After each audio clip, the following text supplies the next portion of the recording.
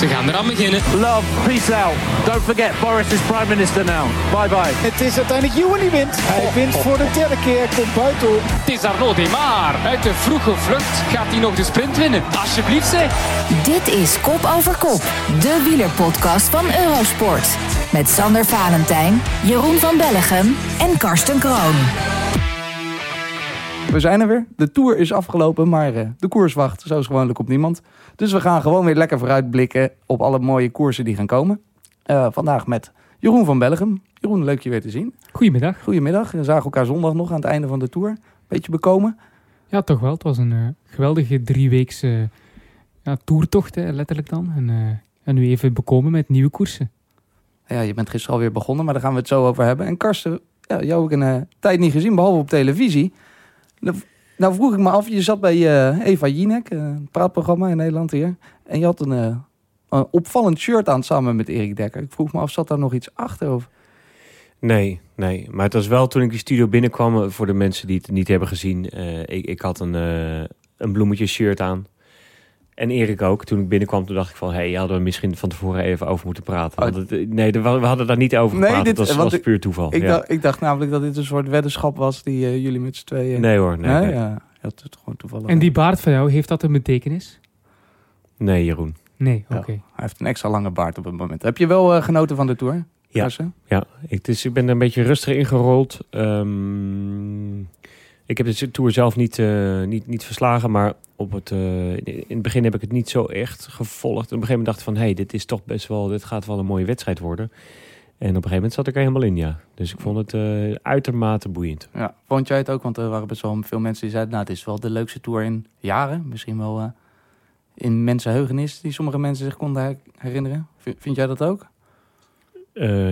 Ik vond het echt een hele leuke Tour. Absoluut, ja.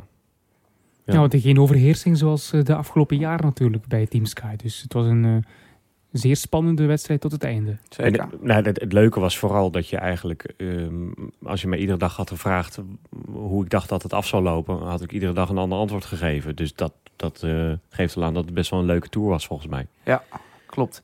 Je zat ook bij Tour du Jour. Jij geloofde, het is heilig ook nog wel aan de overwinning van Steven Kruijswijk. Uiteindelijk derde geworden, wat denk ik een hele mooie prestatie is. Maar we hadden het er vorige week, de vorige podcast over met Bobby en Jan. En die zeiden, het is een hele mooie prestatie, maar misschien voor het grote publiek kan dat niet echt op waarde schatten. Denk je zie je dat ook zo? Kijk, ik heb vanaf het begin wel geroepen dat Kruijswijk de Tour ging winnen. Maar moet ik ook eerlijk wel zeggen dat de wens ook wel de vader van de gedachte is. Maar ik kan het moeilijk inschatten hoe de gemiddelde Nederlander daarnaar kijkt. Ja. Weet ik eigenlijk niet. En maakt dat uit? Ja, nee, eigenlijk hè. Nee. Het was een puikenprestatie, maar jullie zijn verwend geweest. Ik zei tegen Bobby en Jan ook al afgelopen zondag. Jullie hebben zo goed gepresteerd de afgelopen jaren in die grote rondes, met Dumoulin ook, dat een derde plaats in een grote ronde nu misschien niet meer zo speciaal is. Terwijl het eigenlijk wel zo is. Ik denk dat Steven er zelf zielsgelukkig mee is. En dat is het belangrijkste. Dat is toch het belangrijkste. Ja, zeker. En zo zag je er ook heel erg uit. Zondagavond, toen hij interviews weggaf, zag er heel erg blij uit. Nog iets anders natuurlijk. Bernal die won uiteindelijk de Tour. Men spreekt al over, is het tijdperk Bernal nu aangebroken. Maar Bernal is natuurlijk... We zagen het wel vaker met de Colombianen. Bijvoorbeeld met Quintana. Die won op zijn 24e de Giro. Toch niet helemaal daarna de belofte in kunnen lossen. Zeggen wel eens dat ze vroeg oud worden. Kan het met Bernal dezelfde kant op gaan? Ja, ik denk wel, je moet echt sterke benen hebben om de wilde te kunnen dragen op jonge leeftijd, zeg maar. Hij is echt nog jong. En nu al zo'n grote ster. Ja, gaat hij dit nog 15 jaar volhouden? Ik denk het niet. Nee. En bovendien, iedereen gaat ervan uit.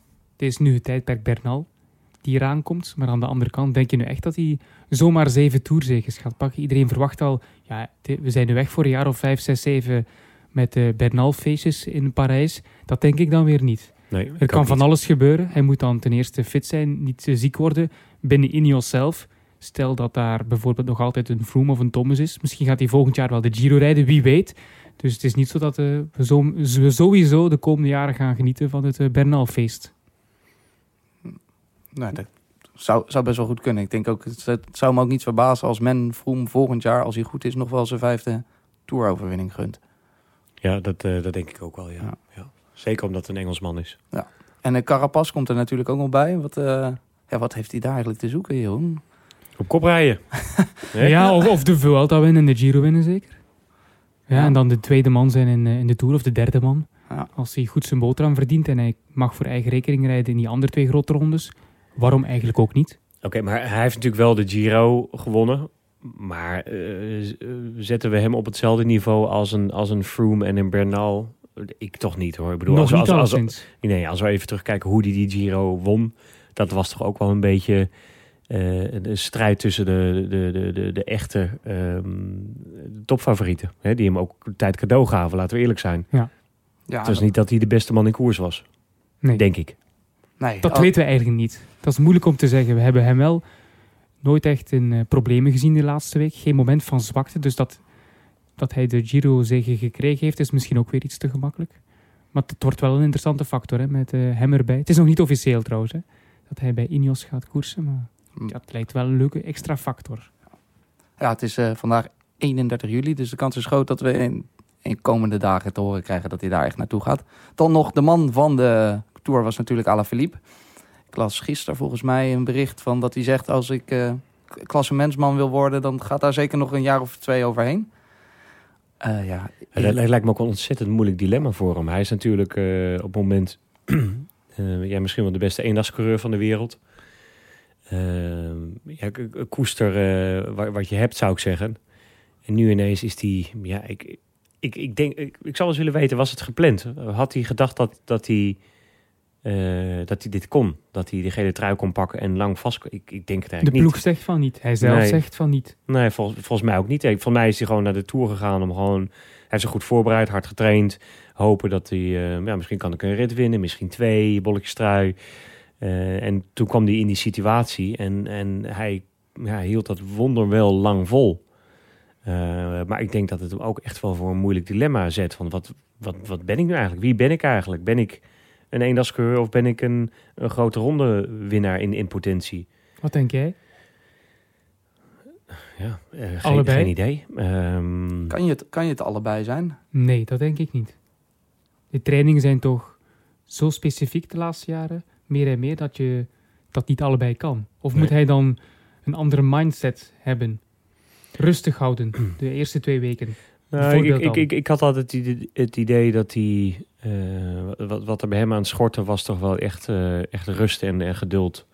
En energie sparen, zeg maar. Volgens mij moet dat echt wel als grote rondrenner. Dat je, als je ook aan het einde van die 3e week goed wil zijn... dan moet je gewoon met reserve koersen en je niet druk maken.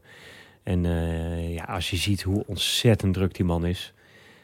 dat is echt ADHD in het kwadraat. Dan is het toch ongelooflijk dat hij nog zo lang dat heeft absoluut. Ja, vastgehouden. ik vond het verbazingwekkend. Dus het kan wel dan. Ik denk met een goede coaching, met een goede training... dan denk ik dat ze een hele zware dobber aan hem gaan hebben in de toekomst. Ja. Dan gaat hij wel moeten veranderen van ploeg, denk ik. Ja, absoluut. En hij zal ook wat meer steun moeten of verdienen. Hè? Ja. Ja, we zullen het zien. Jij hebt zelf ook, Karsten, wel eens gezegd over dat je van Thomas dacht... waarom zou je dat nou doen? Jezelf omscholen van klassieke renner naar grote ronde renner. Het is hem wel gelukt. Maar ik begrijp bij Alaphilippe is wel moeilijk, omdat hij wint eigenlijk bijna alle klassiekers waar hij aan meedoet. Alle eendagswedstrijden kan hij winnen. Ja, volgend jaar. Ik heb hem al opgeschreven in Potlot, hè, voor de Ronde van Vlaanderen. Hij gaat volgend jaar meedoen aan de Ronde van Vlaanderen. En gaat hij hem ook winnen, denk ik gewoon. Dat denk ik niet. Nee? Ik denk dat hij het gewoon te licht voor is. Maar dan echt qua kilo's, hè?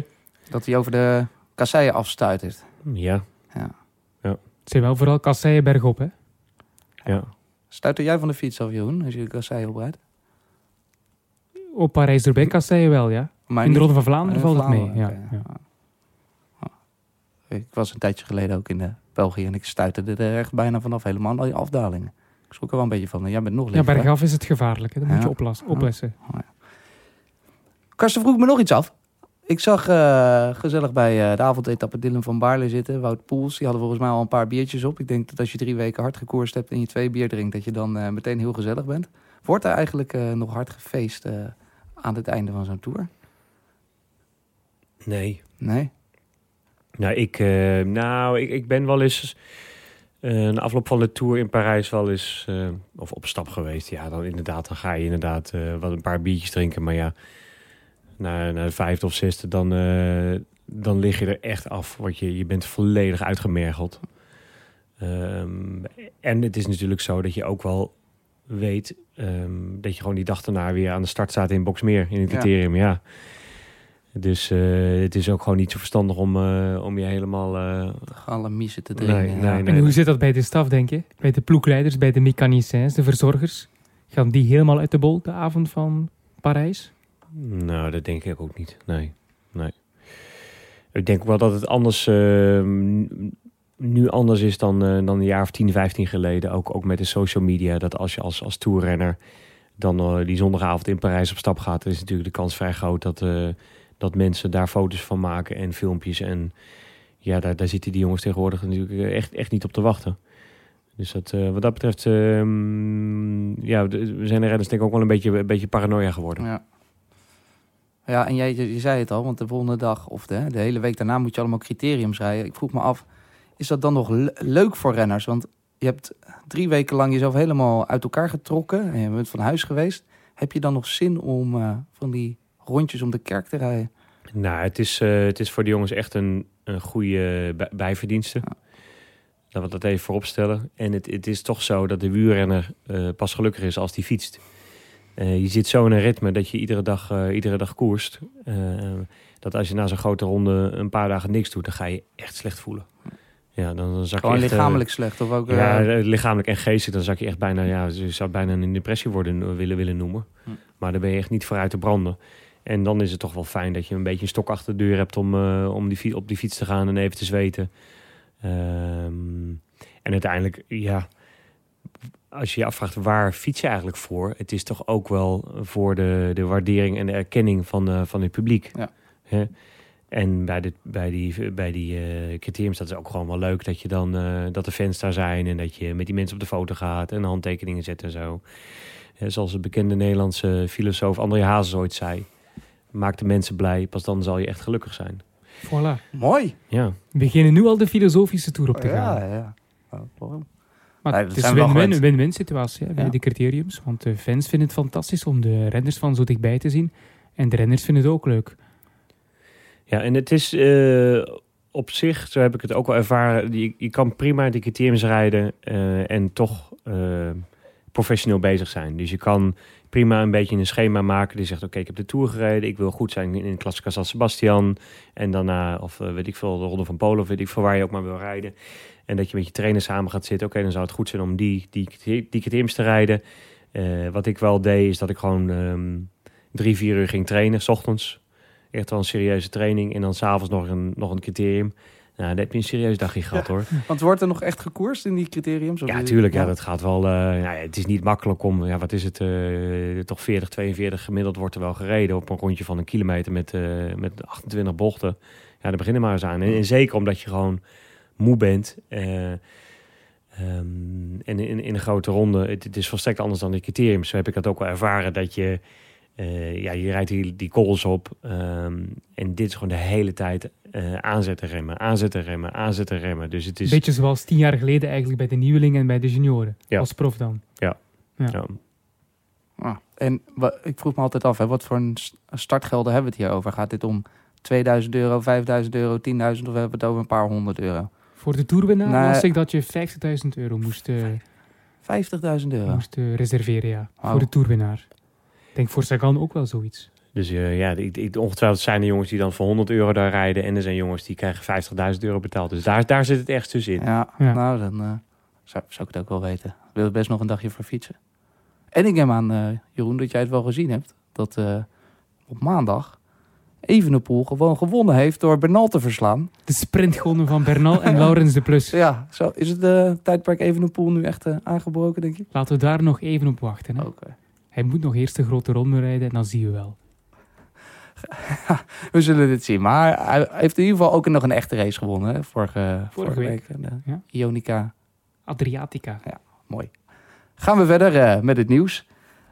Het is inderdaad, zoals ik al zei, morgen is het 1 augustus. Dan komen de echte transfers uit. Met een van de grootste is natuurlijk de transfer van Dumoulin naar Jumbo-Visma, waarvan iedereen eigenlijk een soort van weet dat het al helemaal rond leek te zijn, maar er lijkt een soort van kink in de kabel. Of althans, ze moeten er nog uitkomen.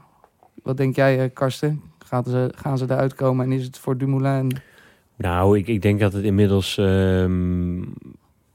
dat Dumoulin bij Sunweb blijft. Ik denk dat dat inmiddels wel een gepasseerd station is. Ja. Maar of hij echt naar Jumbo gaat, dat is nog de vraag. Nou ja, volgens mij wil die ploeg graag dat hij er naartoe gaat. En ik denk dat hij dat zelf ook graag wil. Ja. En hij gaat, neem ik aan, weg bij Sunweb. Ja, dat is 1 + 1 is 3. Ja. 1 + 1 + 1 is 3, hè? Ja. Dus ik denk dat ze er wel uitkomen. Maar het is natuurlijk voor Sunweb ook een hele pijnlijke situatie, denk ik. Hè? Het is de grote ster van de ploeg. De sponsors die zich hebben verbonden aan die ploeg, die verbinden zich natuurlijk aan die ploeg in belangrijke mate omdat Dumoulin daar fietst. Dus als die dan vertrekt, ik neem aan dat dat een probleem is voor Spekerbrink. En vooral het feit dat hij inderdaad nog een contract heeft voor een bepaalde duur. Ook niet gemakkelijk. Hè? Stel, hij is einde contract, is er geen enkel probleem, kan hij gewoon vertrekken. Maar nu heb je toch te maken met een serieuze financiële kater dan, denk ik, voor de renner Dumoulin. Eventueel, als het daarop aankomt. Tenzij natuurlijk Jumbo-Visma dat zou afbetalen. Maar goed, dat zijn denk ik de zaken waar ze nu over zullen praten. Hè? Ja. Maar je denkt wel dat het voor hem een goede stap is, Karsten, om naar Jumbo-Visma te gaan? Dat hij daar goed op zijn plek zou zijn? Ja, dat denk ik wel. Ja. Volgens mij ook, ja. Het is wel een van de beste ploegen op het moment. En, ik denk dat die ploeg beter bij hem past dan Sunweb. Ja. En waarom denk je dat? Ik denk niet dat Dumoulin een voorstander is van die verschillende protocollen met al die verschillende zaken waar je telkens weer moet rekening houden. Al die kleine zaken ook, waar je op moet richten binnen die ploeg. Ik zeg maar iets, bijvoorbeeld de zonnebril die ze moeten op hun hoofd houden in plaats van over het shirt en dat soort zaken. Dat staat allemaal in de regelgeving, in die protocollen van de ploeg. Ik denk niet dat Dumoulin daar graag mee bezig is eigenlijk. Dat hij liever gewoon koerst en dat hij professioneel wel begeleid wordt. En bij Jumbo-Visma zijn ze daar de beste in. Naast Ineos. Of heb je daar een andere mening over? Je kijkt mij aan, hè, Jeroen? Ja, je kijkt ook naar mij, dus... We kijken elkaar aan. Een gevoelig momentje. Ja. Dus liefde zie ik hier. Ja, god. Ik neem maar een klein voorbeeldje uit het is natuurlijk talrijke protocollen. Het is natuurlijk een beetje gek, want ik ken Tom goed en ik weet er natuurlijk veel van. Dus ik moet ook een beetje oppassen wat ik zeg. Maar ik denk dat het gewoon een gepasseerd station is. Dumoulin en Sunweb. Ja, dus, en dat moeten vooruitkijken. Precies, daar zal hij lekker op zijn plek zijn. Is voor Nederlandse wielrennen denk ik alleen nog maar mooier. En had jij nog, Jeroen, ander mooie transfersnieuws? Of zit ik daar nou... Je zei net van tevoren, ik heb nog wel iets, een nieuwtje, of heb ik dat verkeerd begrepen? Nieuwtje die we gisteren hebben gelanceerd door de mannen van Wielerflits op Eurosport tijdens de Ronde van Wallonië.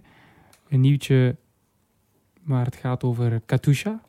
Er was lange tijd wat onduidelijkheid over Katusha, over de toekomst van de ploeg, van de renners ook die nog onder contract staan. Een stuk of 11 zijn er nog onder contract voor volgend jaar. Alpecin, dat was al duidelijk, die gaan weg van die ploeg als co-sponsor. Er wordt dan gesproken over een eventuele samenwerking met Canyon, met Van der Poel. Maar we hebben natuurlijk nog altijd het gegeven van Katusha als World Tour ploeg.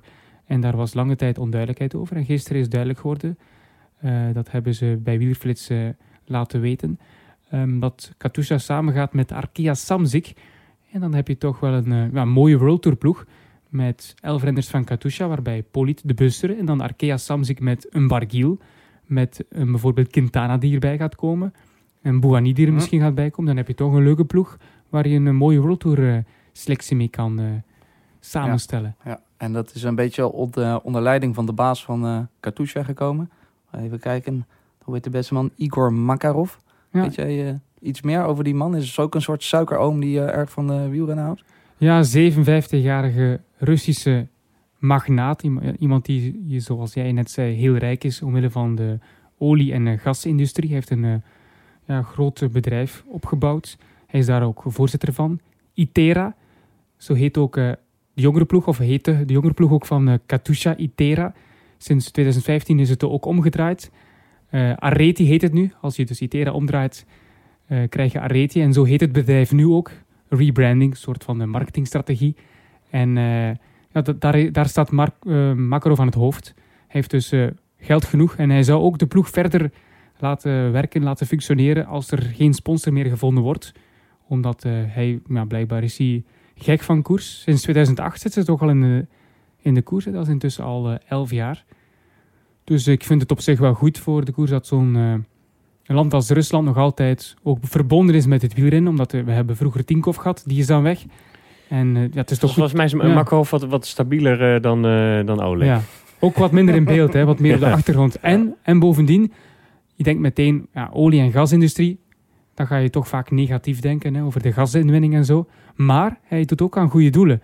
Hij heeft bijvoorbeeld de Siberische kraanvogel een nieuw leven geschonken. Hij heeft veel geld gegeven aan het bewaren van de omstandigheden waarin ze leven in Siberië. Dus voor de kraanvogel. Dat zeg ik natuurlijk speciaal voor Karsten. Ja, maar gaat het hem echt aan het hart of is het greenwashing, Jeroen? Dat is maar zeer de vraag. Maar als de kraanvogel er goed bij vaart, dan zijn wij toch tevreden. Hè? Ik denk dat de Siberische kraanvogel is. De Siberische kraanvogel, Okay. Ja. Dat heb ik net opgezocht. Ik ga zo eens even kijken of dat beest überhaupt bestaat. Ik ken hem niet. De Siberische kraanvogel heeft Igor Makarov een tweede leven geschonken. Ik vroeg me af of jij een Siberische kraanvogel zou kunnen onderscheiden van de gewone kraanvogel. Maar... Nee, ik wist niet van het bestaan. Nee. Ja. Zodra deze opname afgelopen is, gaan we YouTube-video's zoeken. Maar dus Igor Makarov, goede gast. Echt een goede gast, met een groot hart voor de vogel. Ook een goede gast, Wout van Aert, een van jouw grote vrienden. Je bent in ieder geval fan van hem, laten we het zo zeggen. Ze zeggen dat zijn herstel nog wel eens 2 maanden zou kunnen duren. Nou zegt men altijd, dat gaat bij een wielrenner veel sneller. Maar als het echt zo lang duurt, is hij dan nog... dan is hij misschien eind september weer een beetje klaar om te fietsen. Zou hij dan nog wel voor in het veldritseizoen weer een beetje op niveau kunnen komen? Het zal wel een tijdje duren, denk ik. Je had gehoopt om wat vroeger te kunnen herbeginnen met het fietsen. Maar ik heb ook begrepen dat de dijbeenspier een van de belangrijkste spieren is voor een coureur. En als die wat moeilijk doet, als het daar lang duurt, dat herstel, dat het op zich erg moeilijk wordt om daar heel snel van terug te keren. Hij mag blijkbaar 2 maanden niet eens fietsen, heb ik gelezen. Of toch niet buiten fietsen. Dat is al heel wat erger natuurlijk. En dan kun je niet tegen september weer beginnen denken aan het veldritseizoen om daar al goed te zijn. Dus ik denk dat we een beetje geduld moeten hebben met Van Aert. Ik zie hem maar weer op hoog niveau komen december, januari.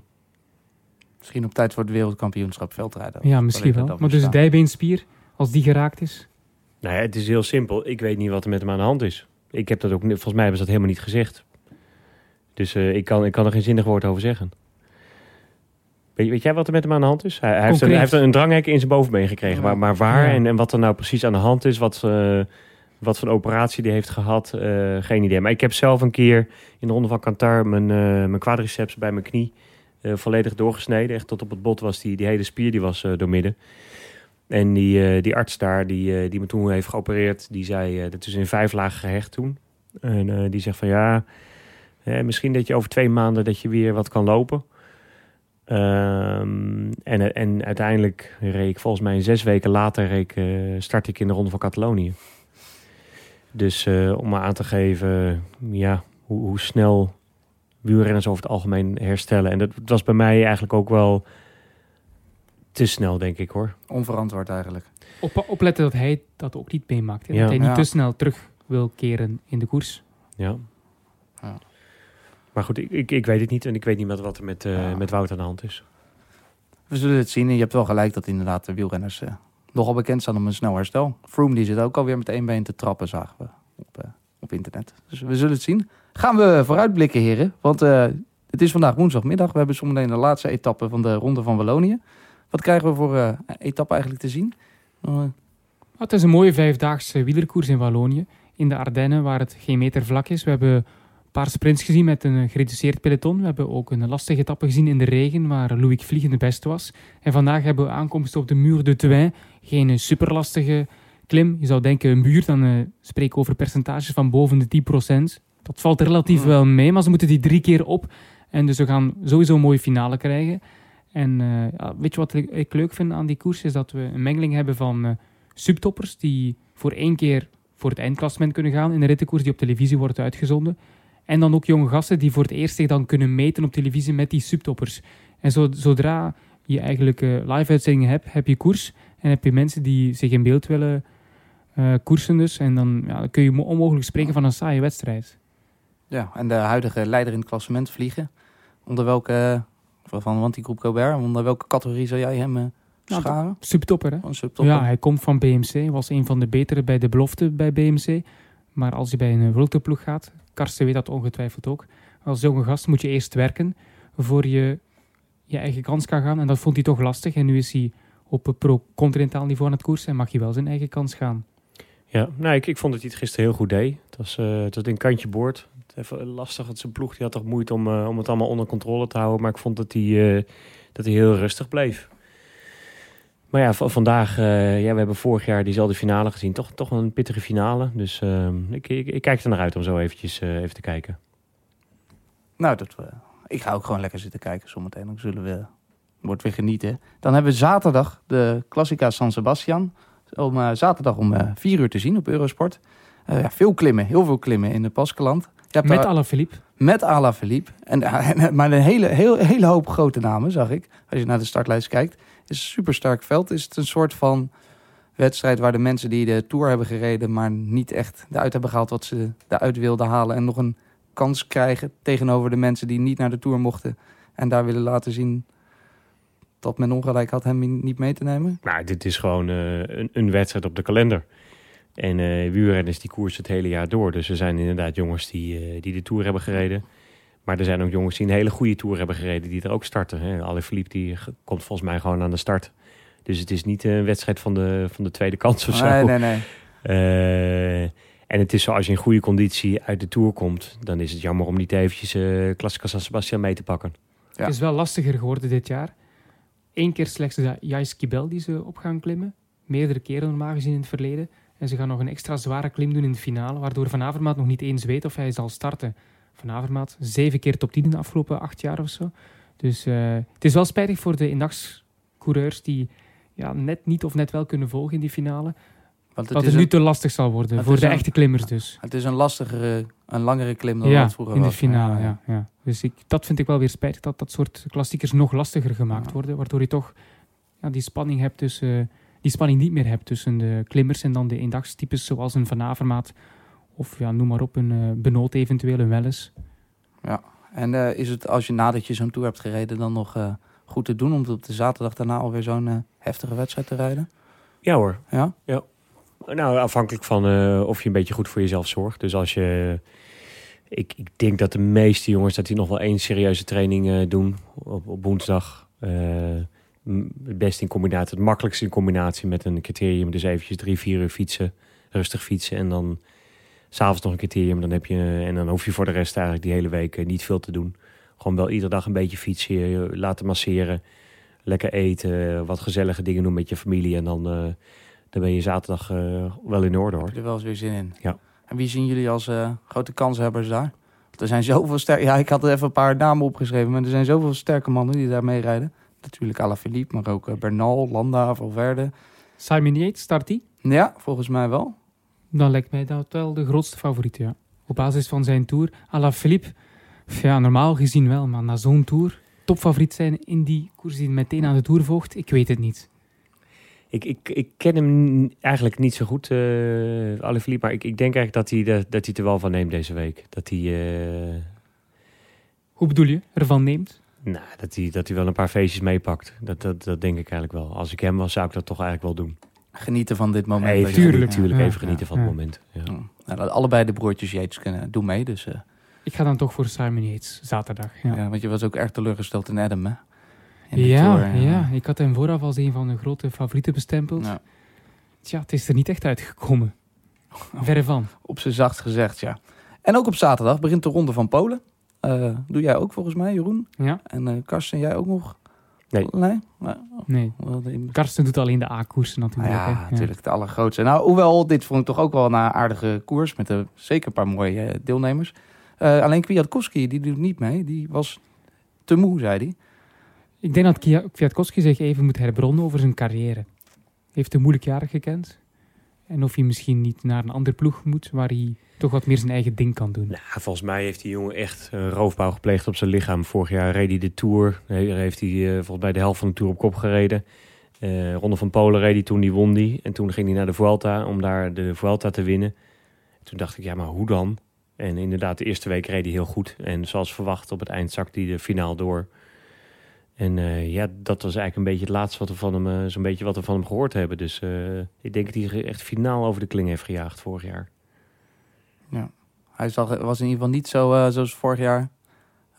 Een echt Kwiatkowskietje aan de kop sleuren en zich dan... Nee, misschien dat hij zich wel nog even kan opladen voor dat WK. Maar ik zou geen Vuelta rijden. Om dan weer roofbouw te plegen op zijn lichaam. Wat kleinere rittenkoersen. En dan misschien dan toch op dat WK in Yorkshire voor het Poolse team mee kunnen doen met de besten voor de wereldtitel. En dan vanaf volgend jaar terug zich richten op die klassiekers. Want daar hoort hij toch thuis, ja. Kwiatkowski. Ja. En heb jij jou al een beetje verdiept in het parcours, Jeroen? Voor Polen? Voor Polen. Nee, ik ben nu bezig met Wallonië en dan San Sebastian. Stap voor stap. Koers per koers. Ik heb wel even gekeken al.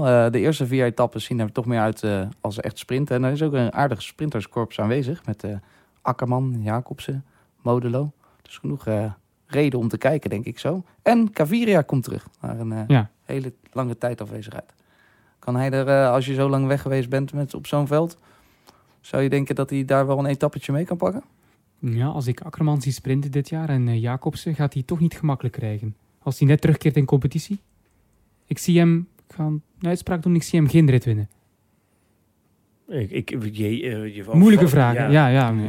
Ik hoor geen idee of hij... hij is blijkbaar weer fit, maar heeft hij hard getraind? Ik geen idee. Ik hoop het voor hem. In ieder geval leuk dat hij er weer bij is. En er zijn een paar hele goede sprinters. En dan de laatste etappes vanaf etappe 4, die is op dinsdag tot vrijdag, etappe 7, zijn allemaal heel veel klimwerk. Maika is er, hè? Maika is er, inderdaad. Formelo. Voor eigen land. Heeft hij mee. Formelo. Italiaans kampioen. Ja. Jungels is erbij. Sivakov. Ja, het wordt een mooie koers. En natuurlijk Lopez. Miguel Angel. Ja. Start van de voorbereiding voor de Vuelta. Ja, die heb jij al hoog zitten voor de Vuelta, hè? Ja, Lopez vind ik wel een leuke renner. Een ongeleid projectiel. Iemand die ik ook moeilijk kan inschatten. Soms is hij fantastisch en soms zakt hij dan door omwille van onbegrijpelijke redenen. Ja, af en toe is een toeschouwer neerslaat. Dat zien we graag, hè? Dat was een van zijn mindere momenten. Ja. Superman. Maar om nog even op terug te komen. Dat hij is er überhaupt niet voor bestraft volgens mij toen. Weet je nog? Wat is in de Giro was, hè? Dat hij een toeschouwer neersloeg. Ja. En dat Tony Martin, dat hij uit koers wordt gehaald. Als je dat even gaat vergelijken. Met elkaar. Oké, dat klopt dus niet, hè? Nee, dat klopt niet, nee. Meter bij 2 maten, ja. Maar wat deed die man ook daar? Die man die rende naast hem en daar viel die zijn hele Giro naar de kloten. De hele Giro naar de kloten. Het is een beetje overdreven. Hij verloor daar een halve minuut waarschijnlijk. En nog eens 5 seconden extra door die slag. Vanwege die slag, Nee, van de slag waren er 4. Waren er een paar, ja. Maar misschien was hij ook bang dat hij zijn fiets zou pakken. Hè? Zoals 10 jaar geleden toen hij Superman werd. Doordat hij een paar dieven even achterna liep. Terwijl hij met een mes nog in zijn rug liep. Nee, ik overdrijf even. Maar daar werd wel die mythe gesticht. Hè? Want hij werd aangevallen, mythe van hè? Superman. Hij werd aangevallen in Colombia toen hij terugkeerde van training. En 2 dieven wouden zijn fiets afpakken. En die hebben hem ook gestoken met een mes. Maar hij kon toch nog die fiets afpakken van die 2. En vandaar is dan de mythe van Superman gegroeid. Iemand die ongeschonden uit het gevecht komt. Ja. En nu ook weer, hè? Hij zal superkrachten nodig hebben ook om de Vuelta te kunnen winnen. Ja, dat denk ik wel. Het wordt een heel prachtige editie. Kijken we alvast naar uit. Volgens mij, Karsten, ga jij niet op vakantie? Ik ga niet op vakantie. Ga je niet op vakantie? Ik ga wel op vakantie. Ja, toch? Jazeker ga ik op vakantie. Alweer? Volgende week, dacht ik. Alweer? Ja, je hebt net 3 weken vakantie gehad. Nou, vakantie. Ik heb... klopt eigenlijk wel. Oké. Ja. Afgezien van een paar optredens op nationale televisie. Wat is nou, waar ga je? De eerste paar dagen ga ik met mijn dochters naar de Mont Blanc. Dus we gaan een paar dagen wandelen en van die berghutten slapen. Dat vinden ze heel leuk, zeker? Jonge tieners. Die meiden zijn 13 en 11 en het is echt onder zwaar protest. Ja, maar dus ze moeten? Ze moeten. Ik dwing ze. Ja. Zij willen gewoon op het strand liggen en Netflixen. Maar heb je daar wel bereik op die Mont Blanc? Het is telefoons inleveren zelfs. Telefoons inleveren. Het hele Je gaat vakantie. 2 jonge meisjes hun telefoon laten inleveren. Ja, ik heb er al ruzie over gehad. Maar ik zeg, het gaat toch gebeuren. Dus je kunt hoog springen, laag springen. Maar het is digital detox. Dat wordt een leuk weekend. Nou, ik vind het wel. En een weekend is 2 weken. Dus Twee weken. Ja, dus we gaan eerst naar de Mont Blanc en daarna rijden we door naar Toscane. En in in Toscane Toscane ook wel. zonder telefoon. Ook zonder telefoon. Wauw. Ik vind dat eigenlijk wel goed. En jij dus ook zonder telefoon? Nou, ik moet op Google Maps af en toe even raadplegen. Dus waar kan ik je naartoe kan je moet. wel raadplegen als ik een vraag heb of zo. Ja. Nou, leuk. Ik vind het eigenlijk wel een goed idee. Waarom Toscane niet? vind ik ook een goed idee. Iedereen is zo aan zijn telefoon verbonden tegenwoordig. Aan vastgegroeid. Helemaal die jonge kids volgens mij. Dus het is wel goed om even los te laten. Moet jij ook niet naar Toscane, Jeroen? Want ik hoorde dat Jan Hermsen, Sander Kleikers, Bobby Traxel en nu dus ook Karsten Kroon. Iedereen is in eigenlijk zou het Toscane. moeten, hè? Maar wie gaat dan de Ronde van Polen doen? Shit. Dat is een goede vraag, hè? Gelukkig. Gelukkig is Jeroen trouw. Trouw aan ons. En ga jij naar Toscane? Nee, ik blijf ook een jaar werken. Moet weer Je hebt ook al genoeg fietsvakanties erop Ja, zitten. ik hè? heb mijn vakanties wel gehad. Dus het is voor mij ook goed zo. En wat ga je doen in Toscane eigenlijk? Ga je daar ook rondwandelen? Ik hou van de activiteiten. Ik wil eigenlijk gaan surfen, maar ik heb geen idee of daar een beetje... In Toscane surfen? Ja, geen idee of dat kan.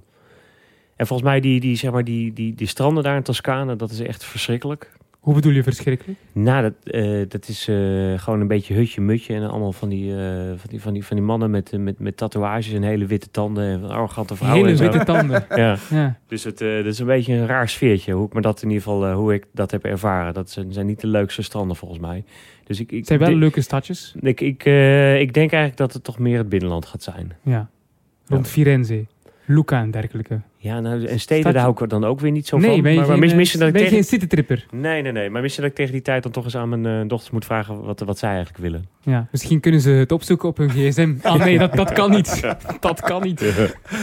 Het wordt vast ik wens je gewoon alvast heel veel plezier, Karsten, op je vakantie. Dankjewel. En jij succes dan de komende tijd. Helemaal in je eentje met eigenlijk alle wielerwedstrijden die er nog zijn, kunnen we Jeroen van Ik Bellen word opgezadeld met al die koersen. Het is Een erg leven toch, hè? Het is een straf. En volgende week, dan zijn we er weer met een nieuwe aflevering. En dan ben jij er ook weer, Jeroen. Samen met Nick. En dan kijken we vooruit naar het EK in Alkmaar. Want dat gaat er ook aankomen. Met een mooi Deeldebersveld. Zo, zeker weten. Want een van je grote favorieten doet ook mee. Groenewegen. En Remco Evenepoel. Voor de tijdrit dan. Ja. Kijken we volgende week naar. Bedankt voor het luisteren voor deze keer. En tot de volgende keer.